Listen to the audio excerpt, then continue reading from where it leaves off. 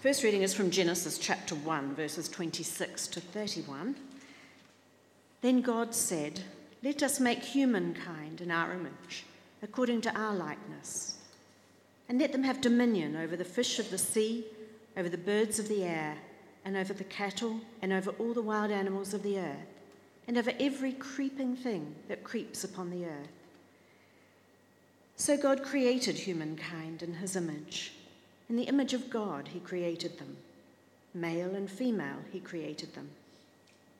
God blessed them, and God said to them, "Be fruitful and multiply, and fill the earth and subdue it, and have dominion over the fish of the sea, and over the birds of the air, and over every living thing that moves upon the earth."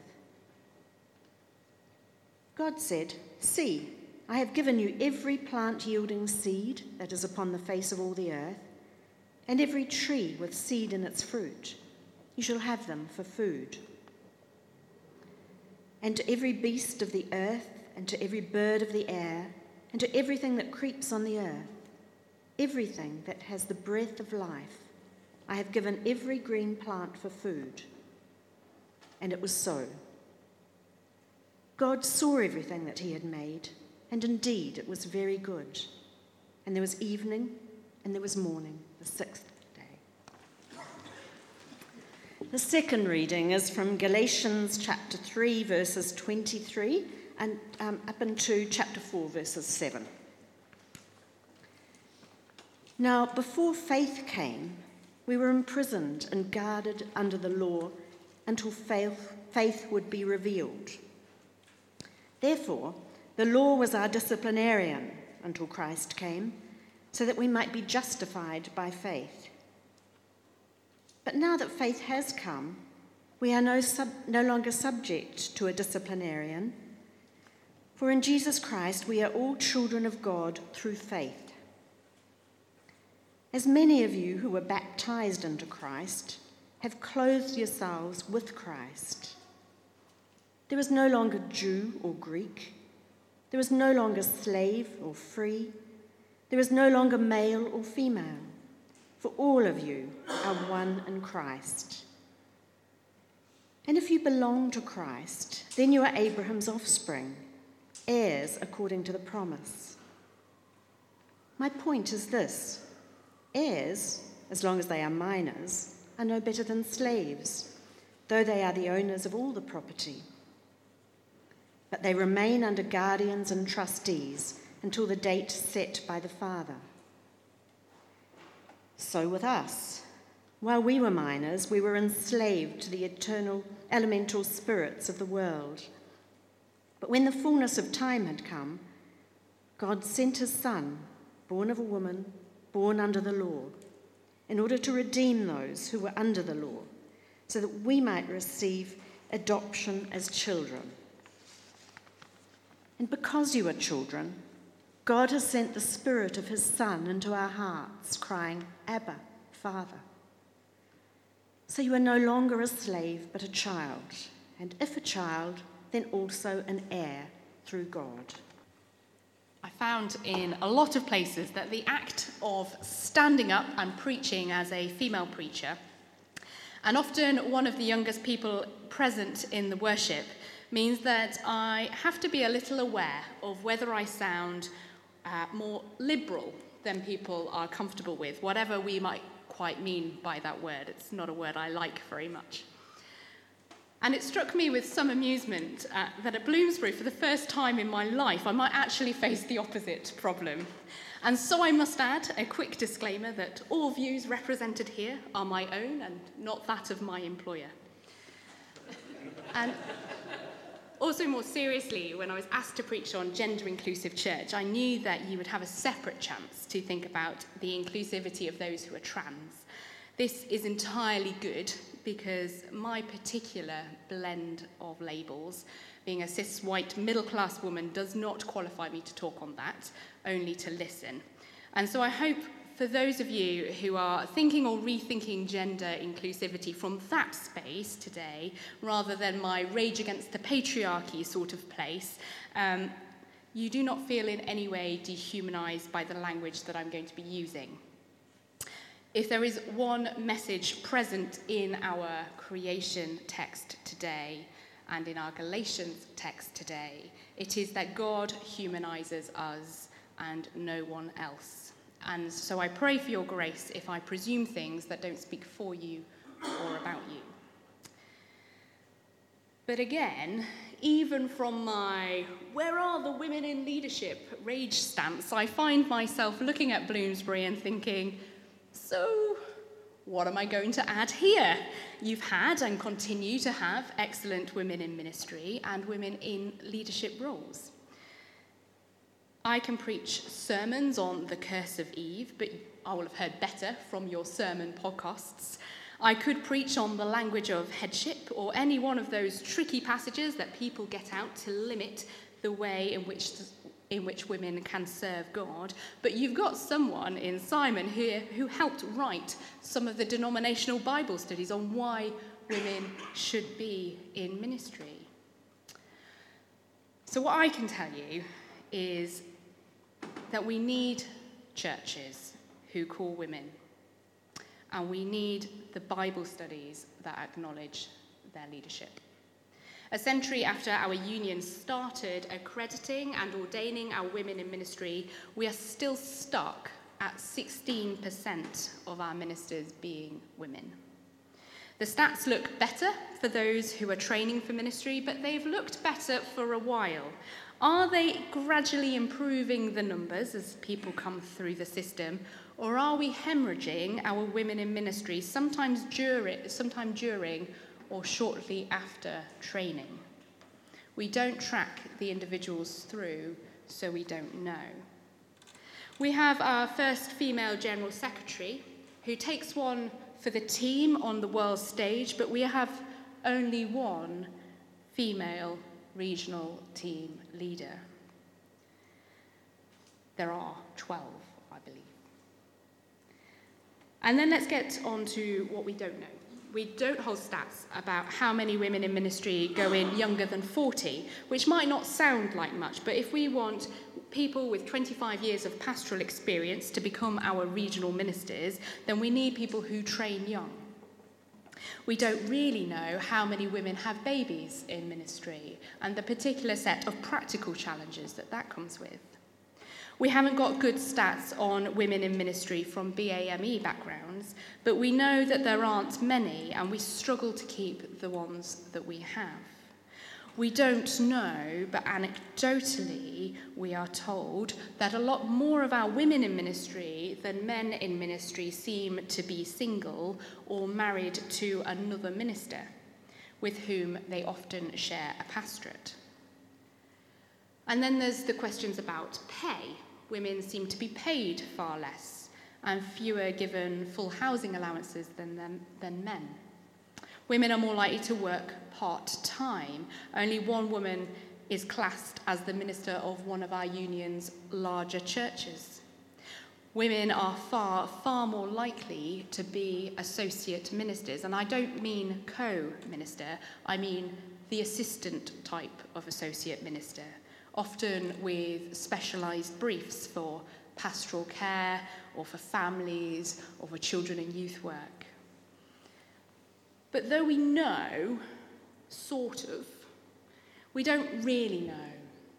It's all anecdotal, and if you ask why, and I ask why, the answers are always rather vague. They choose to be part-time, or they don't apply for those roles, so how can we give them to them? There's a sort of shrug that we are conditioned by our society to be a certain sort of way in our male and female roles, and the church, well, it's not really able to fix that. But if we really think that, then we don't have a very high estimation of God's redemption abilities. And I don't think that's true. I think we do have a high estimation of God's redemption abilities. I think we've just missed what we think redemption is. So let me explain. The church has, I think, had three broad views, and I mean the church global and not just the Baptist Union, on how redeemed male and female roles should be understood. The first one is the one I'm going to call hierarchy. This is where men have some sort of God-given authority over women. Men and women were created to be different. Women's permitted roles vary a bit, but the general gist is that men, by virtue of being men, need to rule society, the church, and the home.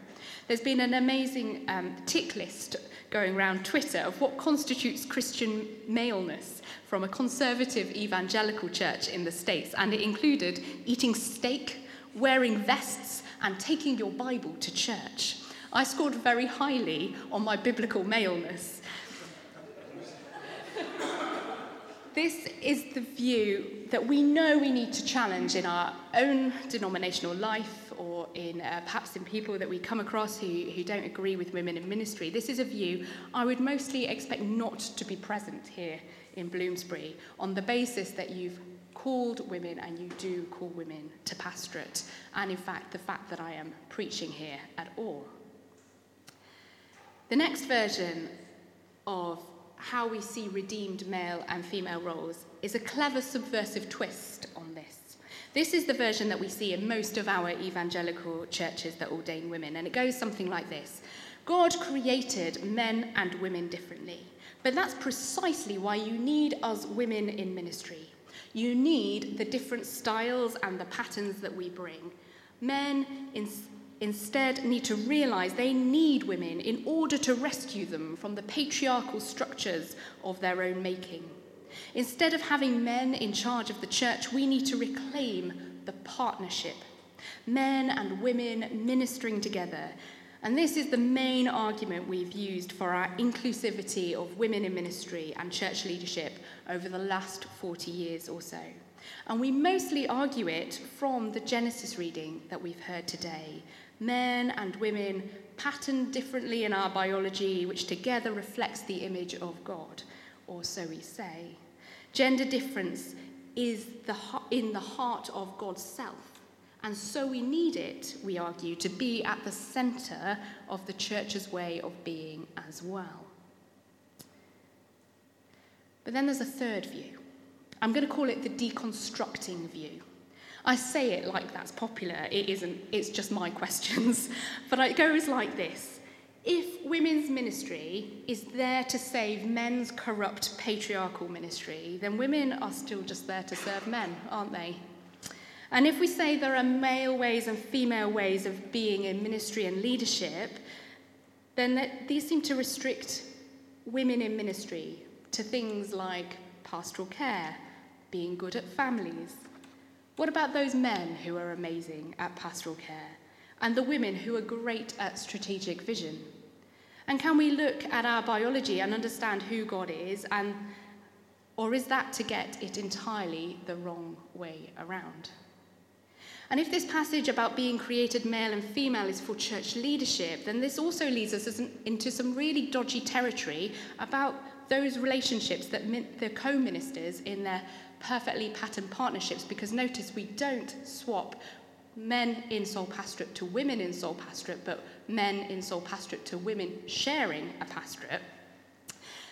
So when they're co-ministering together, it leads us into some slightly dodgy territory if we use this creation narrative about the sort of relationships those ministers might have together. If we think the creation partnership is the one we should apply to church leadership, do we really want them to be fruitful and multiply together, or is that something that gets taken up by ministries division as a disciplinary issue?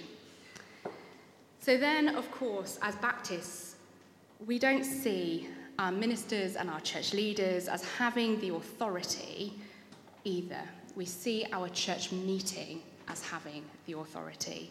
And so the idea that somehow two people particularly represent the image of God rather than the whole body of Christ representing the image of God, that leads us into some really interesting views about what we really think we're doing in having ministers in our churches. Are we really being Baptist anymore if that's our argument for why women should be in ministry? The challenge is that all these positions all claim to be biblical, and more than that, they all use this particular bit of Genesis that we've heard this morning to argue their position. The first hierarchical view says that when we arrive at the sixth day, the goodness of the last 5 days has been mounting in all that time, and God creates man. The word humankind is Adam, the word that eventually becomes the name of the male earthling. So God creates man in his image. In the image of God, he created him.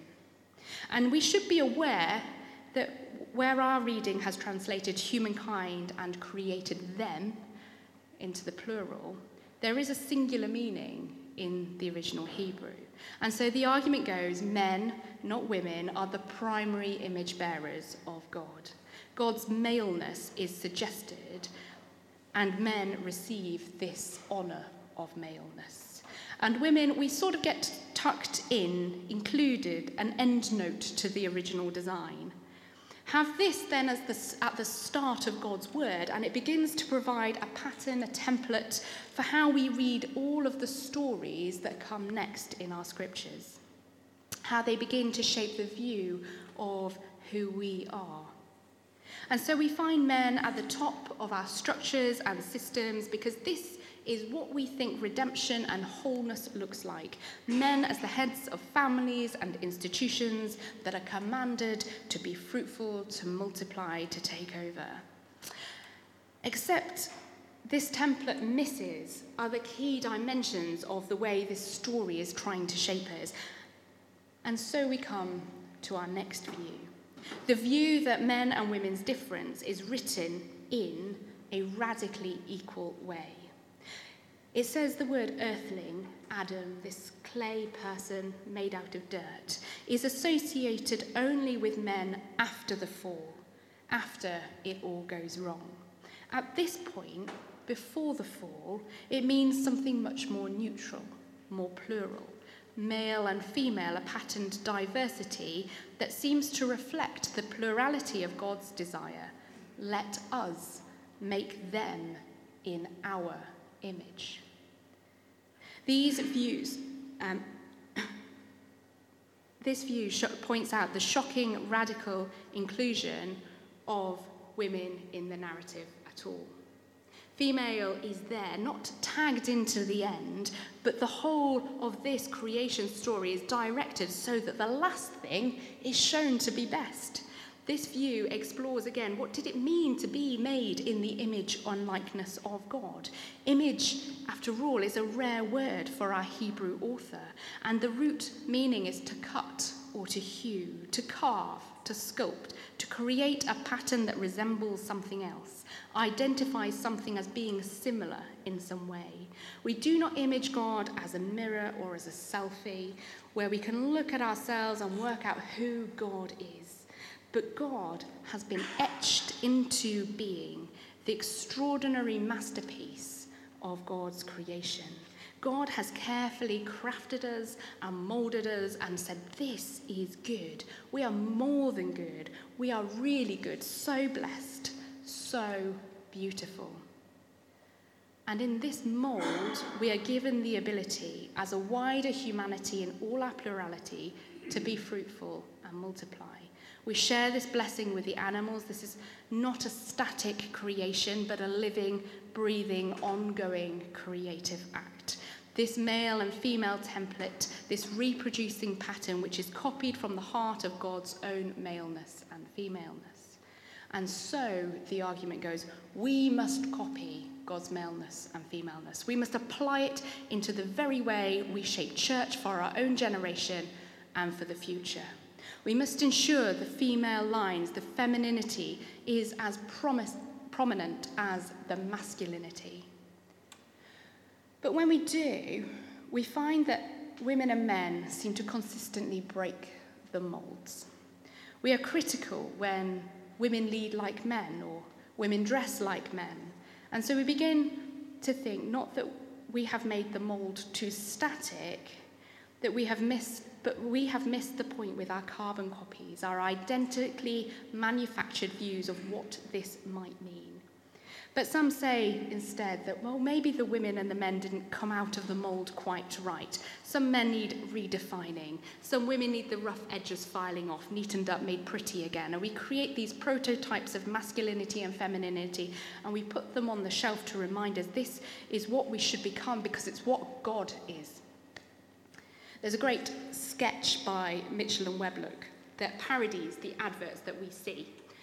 With the voiceover beginning, do you suffer from gut agony, women? Tension head, inevitable wrinkles, beginnings of a lady moustache. Women, you are leaking, aging, hairy, overweight, everything hurts and your children's clothes are filthy. For God's sake, sort yourselves out. Men, shave and get drunk. You are already great. And here I worry we do the same in church. Women need to sort out femininity. Women need to reclaim feminine ways of being. And when they are finished, they need to sort out the masculinity and the patriarchy as well. And it's probably time some of those prototypes on the shelf needed dusting and the men blatantly aren't going to get on and do it. But have we missed something in that original creation mandate if we stick with that view? Because God says to God, let us create humanity in our image and in our likeness. It's an odd combination of words, but there's a time outside of Scripture when we see those words also used together. And it's in an ancient Aramaic inscription about a statue of a king. Behold, here is a symbolic representation of their God in their ruler, it says, it is in the image and in the likeness of God, their king is. In fact, the Egyptians and the Assyrians used to describe their king as the image of God. Not everyone, the king and only the king. And here in the artistic narrative about the creation of something beautiful that we have in our Old Testament, God democratizes this image bearing. God extends image bearing from the powerful and extends it to everyone. Everyone that will ever be. Not just kings, not just global corporations who manufacture our identities and our identity crises and then sell us the product that will solve it for us. Not just church leaders and biblical scholars of old, but everyone, every single person that will ever be, bears the image of God and is God's representative on earth. And the kings of the time were called to be devoted to the welfare of their subjects, to the flourishing of everyone in society, especially the poorest and the weakest. We are not called to be a government of elitist, privately educated, protected people, but people who advocate and seek the change of those who need it.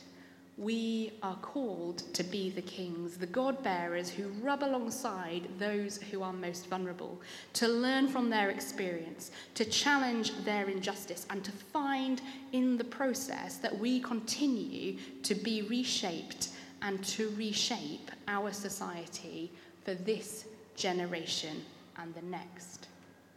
We create a space for fruitfulness, a space in where people can delight in the bounty of plenty of food, plenty of seeds for the future, plenty of hope that there will not just be food for this season, but food for the next as well.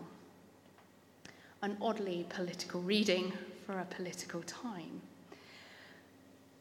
Because one of the challenges of using the creation story as a one-fit-all model for maleness and femaleness is that we miss our embeddedness in this world. We miss our uniqueness, and we miss the discussions about what God has to say as much about what our bodies should eat as how they represent God and then also bear the next generation. We can think that we are modelling our society and our church life on God's breathed words, and we should, but we must constantly revisit the dynamic movement of the original score. And if we are still hesitant that we are moving away from Scripture, if we critique those static ways of being male and female, and leading church in ways that are male and female, and leading societies in ways that are male and female. There was another passage that we also heard this morning, which directly quotes our creation story. It picks up on that idea of generations, of fruitfulness and multiplying. It talks about children.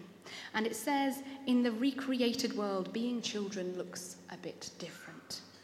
We are heirs. We share in the power and the utter vulnerability of the Christ child. We share in the inheritance of an entirely new way of being. We are first fruits, where the static patterns of the world, which chafers and breakers, which rub us raw when we don't fit them, find themselves undone. There is no slave nor free, no Jew nor Greek, male and female. For you are all one in Christ Jesus. We have been recreated, rebirthed, reiterated. And here we notice that instead of being born in that direct way of birthing the next generation, the way you become part of this creation and the way this creation is extended is now by adoption. Redemption is not about going back to before the fallen world began. It is about looking at a new image of God, a king, who came as God's representative on earth. And it is about realizing that he is the first fruit of this new creation, and so we are invited to share in this new way of participating in the world. We are invited to share in the repatterning of our world. And so, I want to leave you with these words which I spotted when I was given this sheet that we're going to sing in just a few moments. How can we revere God's goodness meant for all time? How ensure that each uniqueness keeps in its prime? How can we revere with pleasure all God gives for life and for leisure? How preserve each earthly treasure meant for all time? I think when we talk about inclusivity of gender, we always have to be aware of our own power in how we formulate those models of male and female. But more than that, we always have to go back to the word that breathes new life, to the God who breathes wholeness and change and challenge, and discover there that God is doing something new in us and in the world, and we get to come along for that journey. And it might not look like it used to look, but it could be that it is very, very, very good indeed. Dear God, we come before you this morning, first to thank you for this church, church that has the courage to speak up and wrestle with things that need wrestling with and figure out how to make things right. We pray that you give us wisdom in the months to come as we discern our vision for the future. We also thank you for this city that gives us so much opportunity for growth as individuals and as a church. But we also pray for everyone who feels that their voice isn't heard, or their struggle is in vain, or everyone who is belittled by the other, who is more powerful. We pray for peace, for patience, and for changing the whole world. We pray that there are more people who see outside of their own environment or how we call it now, outside of their own bubble. And we pray that people come together to build a vision for the whole world. Amen.